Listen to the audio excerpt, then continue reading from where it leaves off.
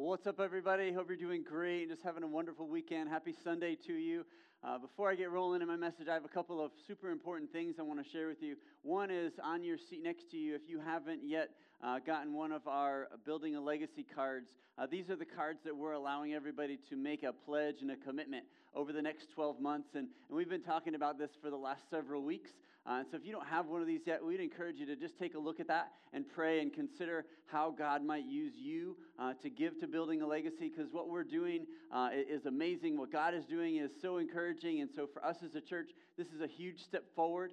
A couple of months ago, we announced, hey, we've got a contractor and we have a bank on board, and we're going to go towards permitting, and we're doing that. There have already been several permits that have been pulled. Several subcontractors are all under contract and just waiting for the go, and man, we are so excited. So now, you and I get to plan as a church for 12 months from now when we get to move in.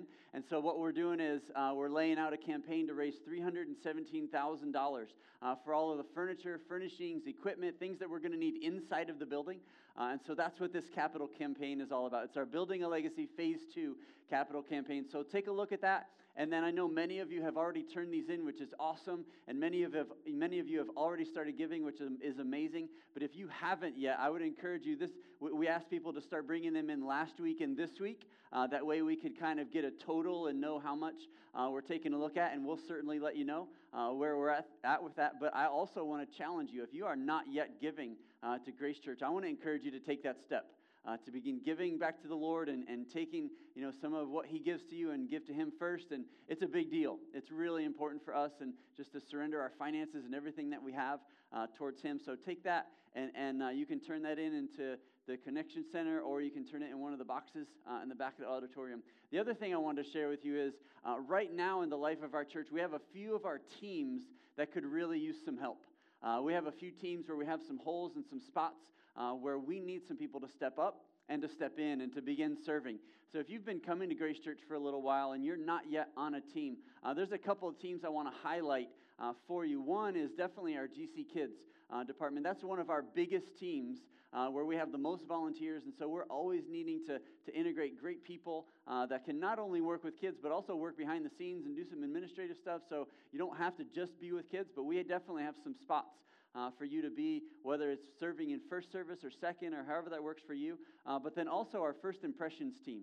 That's probably our second biggest team, and we have a number of spots where we would love to plug you in, to be involved and be involved on those teams. And then the other thing I want to share with you, since you're here at second service, one of our teams is also our teardown team. So our setup team comes at 7:30. The band comes, setup team comes, sets everything up, and then we do mid-service teardown. So right now, while you and I are here, there's people that are taking a few things down. But then after the second service, we tear the rest of the stuff down. And so since you're here, if you have some time, after the second service, we would love to integrate you maybe once a month or twice a month on that teardown team, and we can show you what to do. You don't have to have big muscles like I do. You can actually take everything down, and it's not that hard, I promise. But we'd love to integrate you on one of those teams or serve on a different team, just because we want you to be used, the way God has equipped you in the best way and the best form. So we'd love to have you be involved in that way. So last week we launched on a brand new series called Stories. And Stories is basically the parables of Jesus. So when you understand a parable, it's a story with a deep meaning behind it. And so I love when Jesus would teach and speak, and you have to dive down in and be like, what is he talking about? What is the meaning behind this? What does this mean for me? Because there's just so many times when he did that in Scripture. It just is so revelatory. So we're going to be diving in deep into some of those things. And so the whole goal, though, just to be up front, is that we would not only know Jesus and know his teachings, but then apply them to our lives. We don't just want to know the stuff, but we literally want to take it and have those principles lead our decisions and lead our lives, that we're constantly thinking the way Jesus did and applying that in our lives.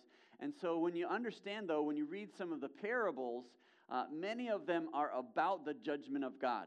And that's what's really hard sometimes. It's hard for you and I to come and face some of the struggles that we deal with in our sin. And it's like, man, but here's the deal. Here's why that is. After Jesus had given the Sermon on the Mount, which is the longest recorded sermon that Jesus ever gave, right? So you have Matthew, like chapters 5, 6, and 7, so several chapters. Jesus is teaching thousands upon thousands of people. Incredible message, like just amazing. What happened shortly thereafter is several of the religious leaders and the Pharisees, they came and they confronted Jesus. They said, you're a demon. You come from demons. All your teachings are, from demonic, and you're bad and wrong. And so Jesus was like, all right, if you're not going to hear what I'm saying, then, and so there's a scripture, a passage in there where it says, from that point forward, Jesus began teaching in parables. And so what happened is those parables, they were difficult, if not impossible, for certain people to understand what Jesus was talking about in the depth.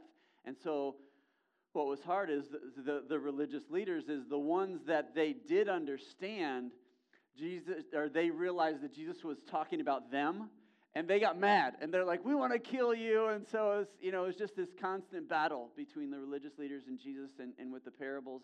And so then there were several times when the disciples that believed in Jesus, he would teach parables, but they wouldn't understand. And so later on, when the crowds had kind of gone away, the disciples would go, what in the world does that mean? And I get that. I totally understand that. Many times, we do that in our lives. And so Jesus would teach them and explain.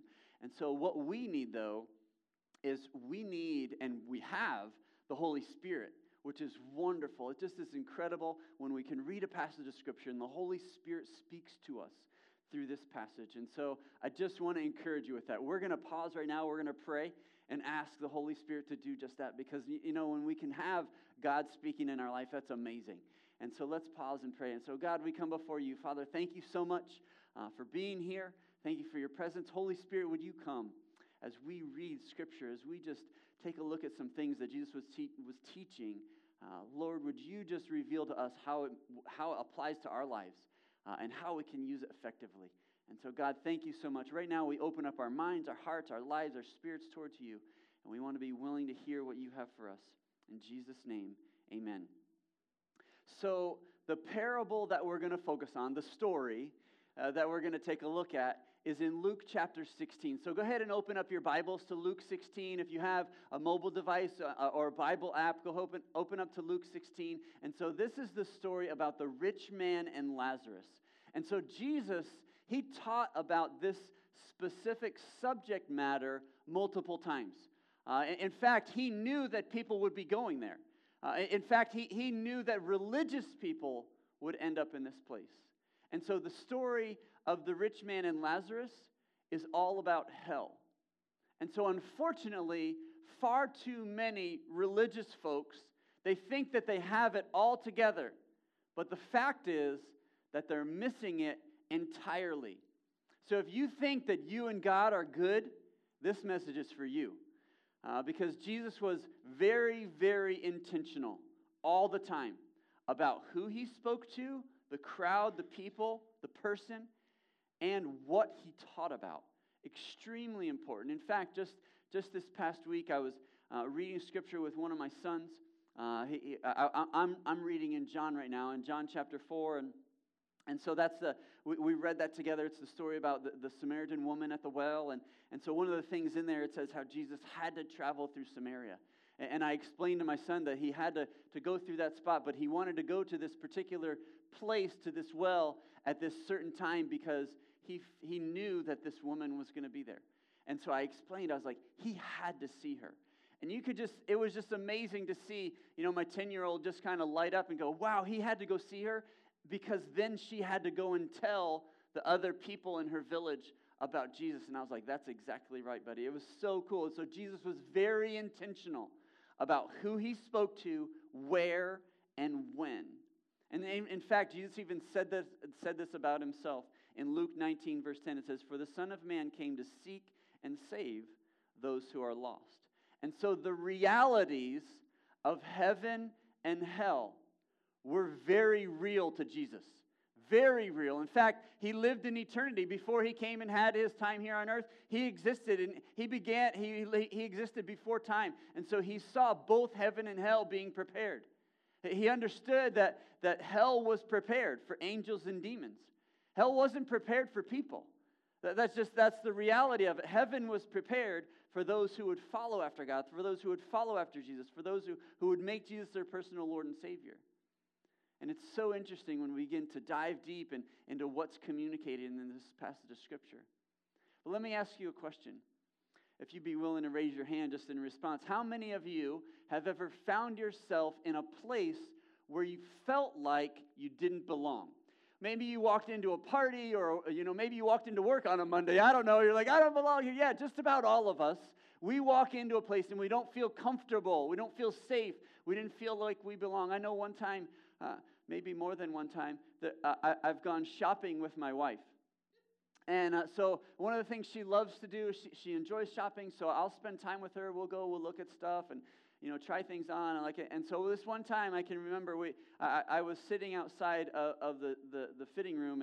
And so for us husbands and guys, we know there's always one chair outside of the fitting room, isn't there? And that chair's for us. We know it. In fact, if it's not there, we're frustrated. Like, we want that chair there. We know, and so we know that place, that's my spot. So I go, and she's trying to close on. I sit down. But here's the deal. Like, I can remember just this one time, like, I was sitting down there, and I felt like I didn't belong there in that place. And that's what hell is going to feel like. And so hell is a real place, and it's prepared. And so Jesus, he is the best teacher ever. Like, it's amazing to get and understand. And so as we dive into this scripture, we have to understand the way Jesus is communicating is genius. Like, this is brilliant how he lays this parable out in this story that you and I get to take a look at and break down this morning. And so let's take a look at Luke chapter 16, verse 19, starting in verse 19. Jesus said, "There was a certain rich man who was splendidly clothed in purple and fine linen, who lived each day in luxury. At his gate lay a poor man named Lazarus, who was covered with sores. As Lazarus lay there longing for scraps from the rich man's tables, the dogs would come and lick his open sores. Finally, the poor man died and was carried by angels to sit beside Abraham at the heavenly banquet. The rich man also died and was buried. And he went to the place of the dead." And that word right there, the dead, is Hades or hell. "There, in torment, he saw Abraham in the far distance with Lazarus at his side. The rich man shouted, 'Father Abraham, have some pity. Send Lazarus over here to dip the tip of his finger in water and cool my tongue. I am in anguish in these flames.' But Abraham said to him, 'Son, remember that during your lifetime you had everything you wanted, and Lazarus had nothing. So as he is here being comforted, and you are there in anguish. And beside, there is a great chasm separating us. No one can cross over to you from here, and no one can cross over to us from there.' The rich man said, 'Please, Father Abraham, at least send him to my father's home, for I have 5 brothers, and I want him to warn them so they don't end up in this place of torment.' But Abraham said, 'Moses and the prophets have warned them. Your brothers can read what they wrote.' The rich man replied, 'No, Father Abraham, but if someone is sent to them from the dead, then they will repent of their sins and turn to God.' But Abraham said, 'If they won't listen to Moses and the prophets, they won't be persuaded, even if someone rises from the dead.'" And so that's a big story of what Jesus is telling about a rich man and a poor man. And this is so amazing. There's so much depth to this. I mean, right out of the gate, we notice the comparisons, right? There's a comparison between the rich man and Lazarus. And then after they both pass, there's a role reversal. Like, it switches when they encounter eternity. And so the rich man in this life, he's feasting, he's wealthy, he's got nice clothes. And the poor man, he longs for the scraps from the rich man's table because he's got nothing, he's hungry. But then in eternity, the poor man, he gets this heavenly banquet, right? And we can just let our mind wander and imagine what that's like. For me, it's a steak and sushi and chocolate fondue. I don't know what it's like for you, but, he gets this incredible banquet. And the rich man, he can't even get a bottle of water to become thirst from the heat that he's experiencing. And so the nobody becomes somebody, and the somebody becomes nobody and forgotten. And the thing that's interesting about this is, you have a rich man and a poor man, but the poor man is Lazarus. And he has a name. This is so profound. We've got to understand this. And the reason that he has a name is because the names are written in the book of life. It's very clear in Scripture at the second coming of Christ. We have a new heaven and a new earth. There's new roles, there's eternity, and each name is written in the Lamb's book of life. But then there's also names that have been blotted out. And the reason those names are written is because heaven is a relational place. There'll be this connection, with God and with others. And the rich man, he has no name because there is no relationship in hell. There's no name in hell. Like, you're not going to be hanging out with other people, listening to AC/DC and drinking JD. Like, that's not what it's about. That's not what it's going to be like. It's total isolation. It's complete anguish. It's torment forever. And so there's a few things that I want to just pull from this parable that the Lord gives to us. And so the first thing is that everyone gets the same scenario. That's my first point. If you want to jot that down, everyone gets the same scenario. And here's the scenario. We all get our life, then we all die, and then we face eternity. Like, everyone is the same thing. It's that three-step process. It is literally that simple.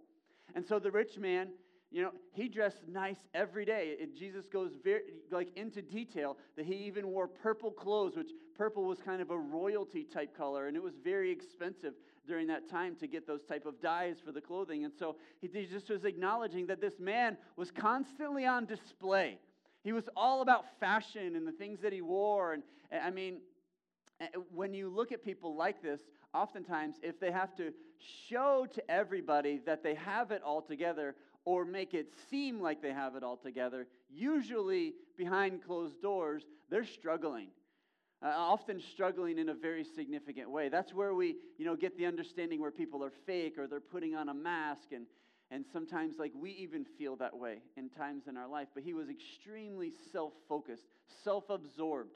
And you can even just see and understand as Jesus lays the imagery out that the rich man, is walking from his home down his driveway, walking out the gate and stepping over Lazarus as Lazarus is laid there, at the end of his gate, because this poor man is there at the end. And in this world, he has nothing. It seems like he's just empty, broke, has all these sores, and it's kind of gross how Jesus gets into such detail about the dogs licking his sores and him just that's awful. It just kind of makes our heart sink.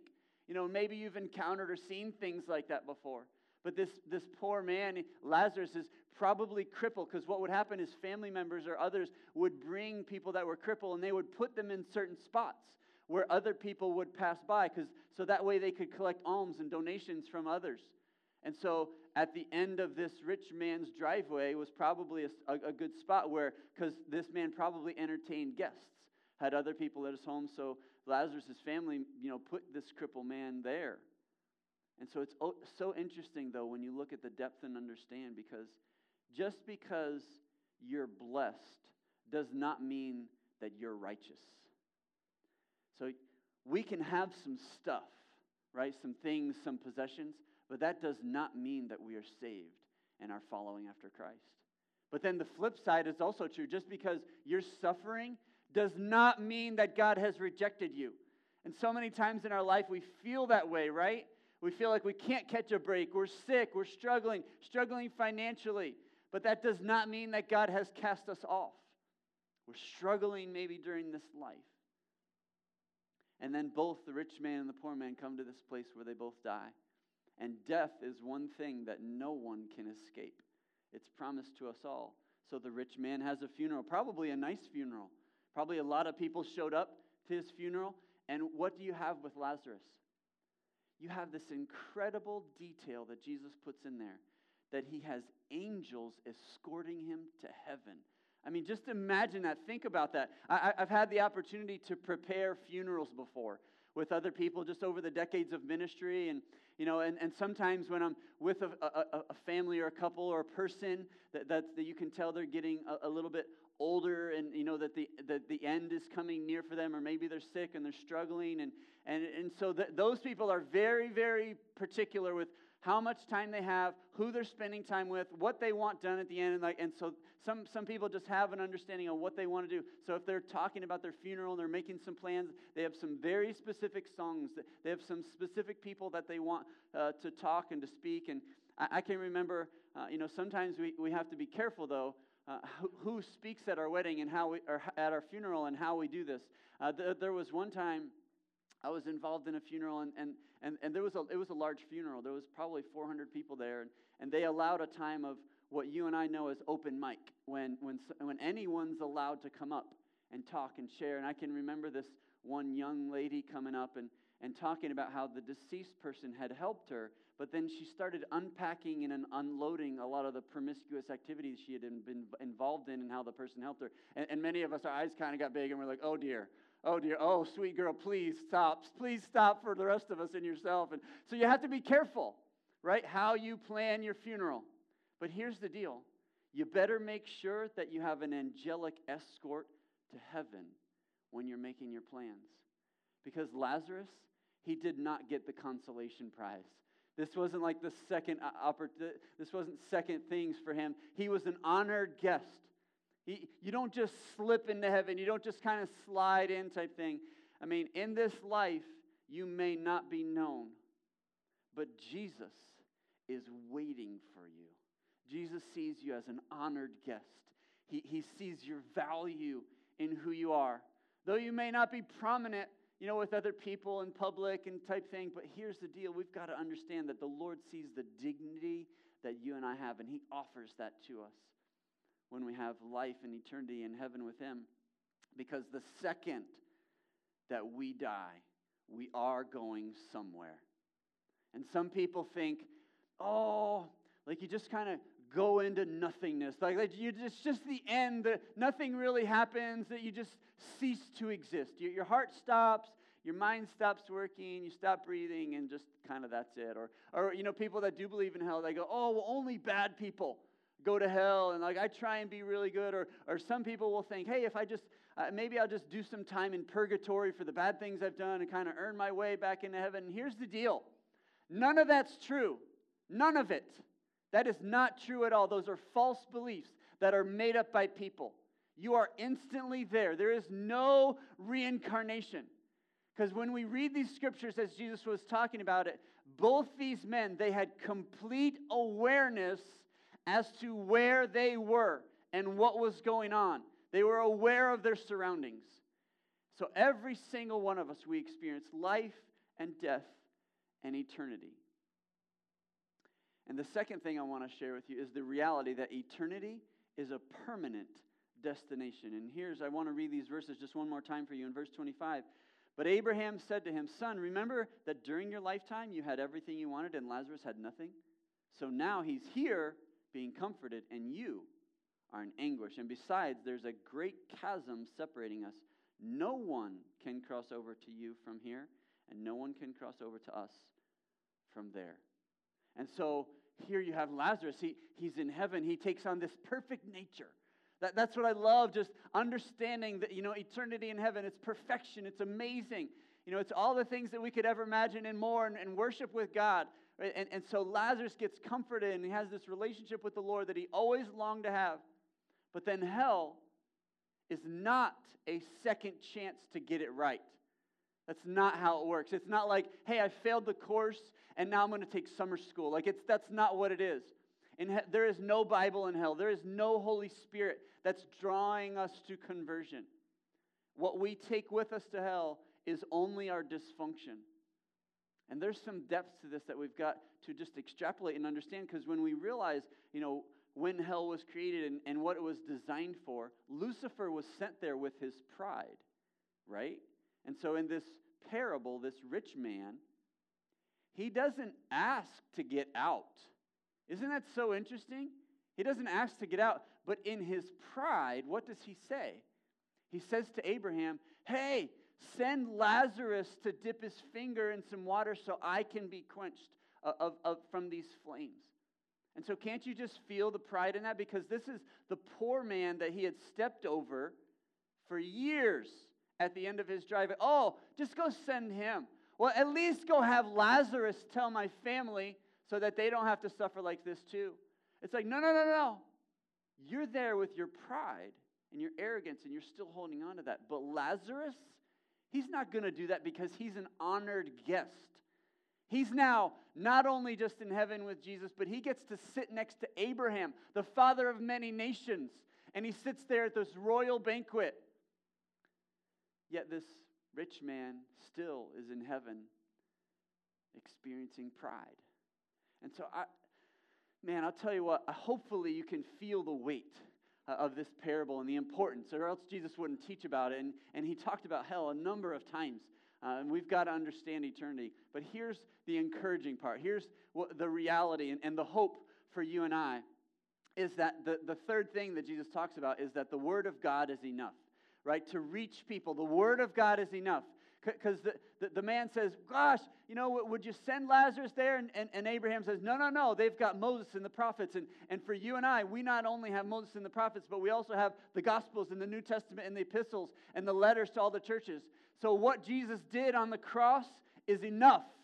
The Word, because Jesus comes in the flesh. He's the Word amongst us. He's enough for us. And so there's certain people that will think that if something supernatural happened, then I would believe. Or sometimes we think that about our friends or family member. And we go, God, would you do something miraculous that they might see and experience who you are so that they can convert? God, would you part the skies and, write their name? Or would you raise somebody from the dead or something? Or God, please do something miraculous. Anything that they might see. And here's what Abraham is saying. Here's what Jesus is communicating. The Word is enough. The prophets are enough. And I love this because even when you go deeper, Jesus is literally speaking prophetically about Lazarus. Because here's the deal. He's telling a story about a rich man and Lazarus. But a little while later, when you line the Gospels all up chronologically and you understand how they unfold, because the Gospels were written by 4 different men through the Holy Spirit about their perspective on what they had experienced, right? So different ones wrote different things at different times. But when you line them all up, the reason that Jesus is speaking about Lazarus being a poor man and him being raised from the dead is because in John 11, the other Lazarus is raised from the dead after 4 days of being dead. And so, you would think that the crowd or the religious leaders would put this together. You would think, oh my gosh, like just a little while ago he was talking about a parable and this poor man Lazarus and the rich man, and oh my gosh, this is Lazarus that comes back to life. You would think that they would understand that it lines up a little bit. Like, at least, that's kind of cool, don't you think? No, they don't see that. They don't understand that. In fact, after Jesus raises Lazarus from the dead, they wanted to kill him even more.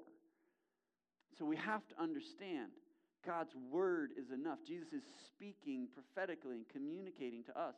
We get to hear the Word of God. We get to read the Word of God every single day. And so we have to have the heart that's willing to receive it.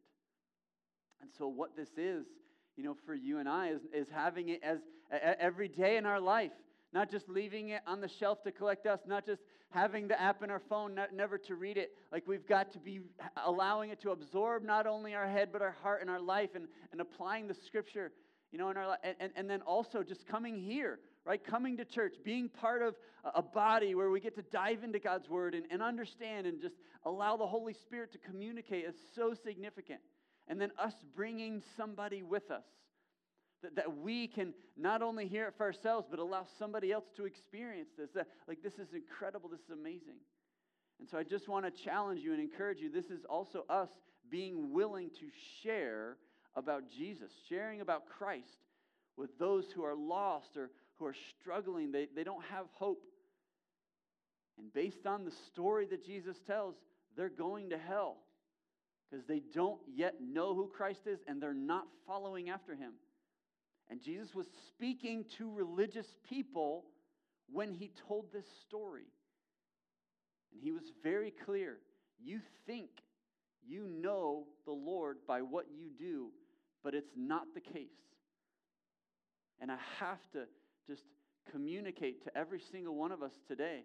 You may think the things that you do are following after God, but you may not be pursuing after Him for the right reasons or for the right things, and surrendering your life over to Christ and recognizing, because of the grace of God, because of Christ's death and our following after Him, that is what allows us to get into heaven. Nothing that you and I could ever do or accomplish in this life earns our ticket to heaven. It's just not the case.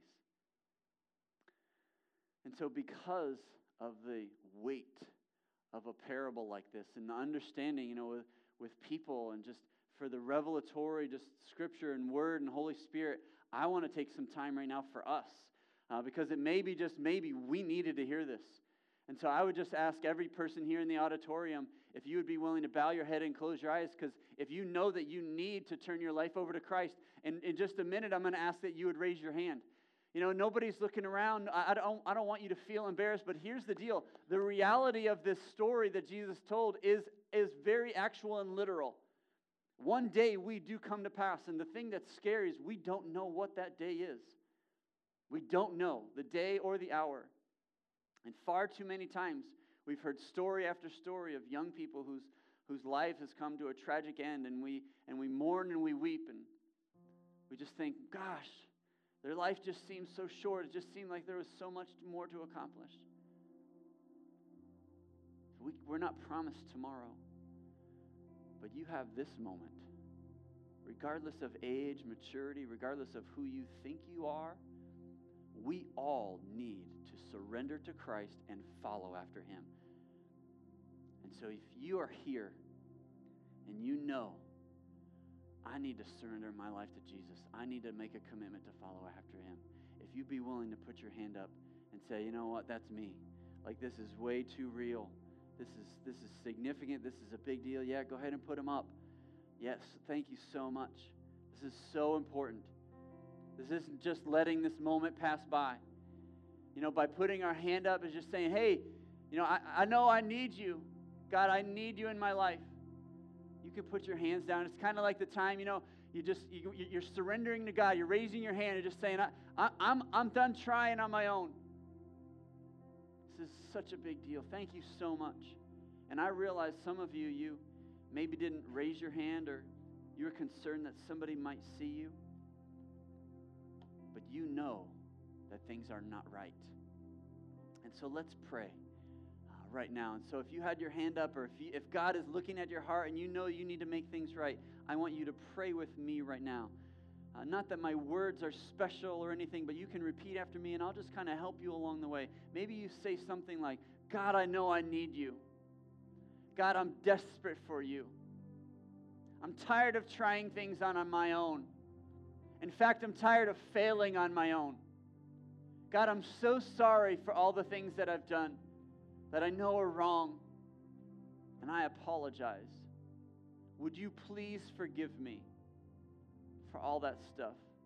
Would you take away the shame and the guilt? I want to be right with you. And so now I put my faith in Jesus as your Son. Because He laid His life down for me, I put my faith and my hope and my trust in Him alone. And I surrender all that I am to Him. And Lord, I promise to follow you. I don't think I can be perfect, but I promise to follow after you in all that I am. And follow your ways. And Lord, I just want to pray just a blessing over all of us in this time. Lord, I ask that you would just pour out your Holy Spirit, Lord, on us. Jesus, thank you so much for caring to be able to do a teaching and a story, a parable about a rich man and this poor man named Lazarus, and that we would get pierced in our heart about eternity. And so, Lord, I pray that you would empower not only us with your Holy Spirit, but that you would allow us to just be effective in helping others. Lord, that this would just not only be in this place for us, that we would keep it to ourselves, but this would be something that we would communicate and share. This is vitally important. Lord, and I ask that you would empower us with boldness, with faith and trusting and believing, allowing your word to come out of our mouth to not only penetrate us, but to impact those that are around us in our community, our friends and our family members that we know are not yet following you, that you would give us the boldness to say how important you are in our life and how you changed us. In Jesus' name.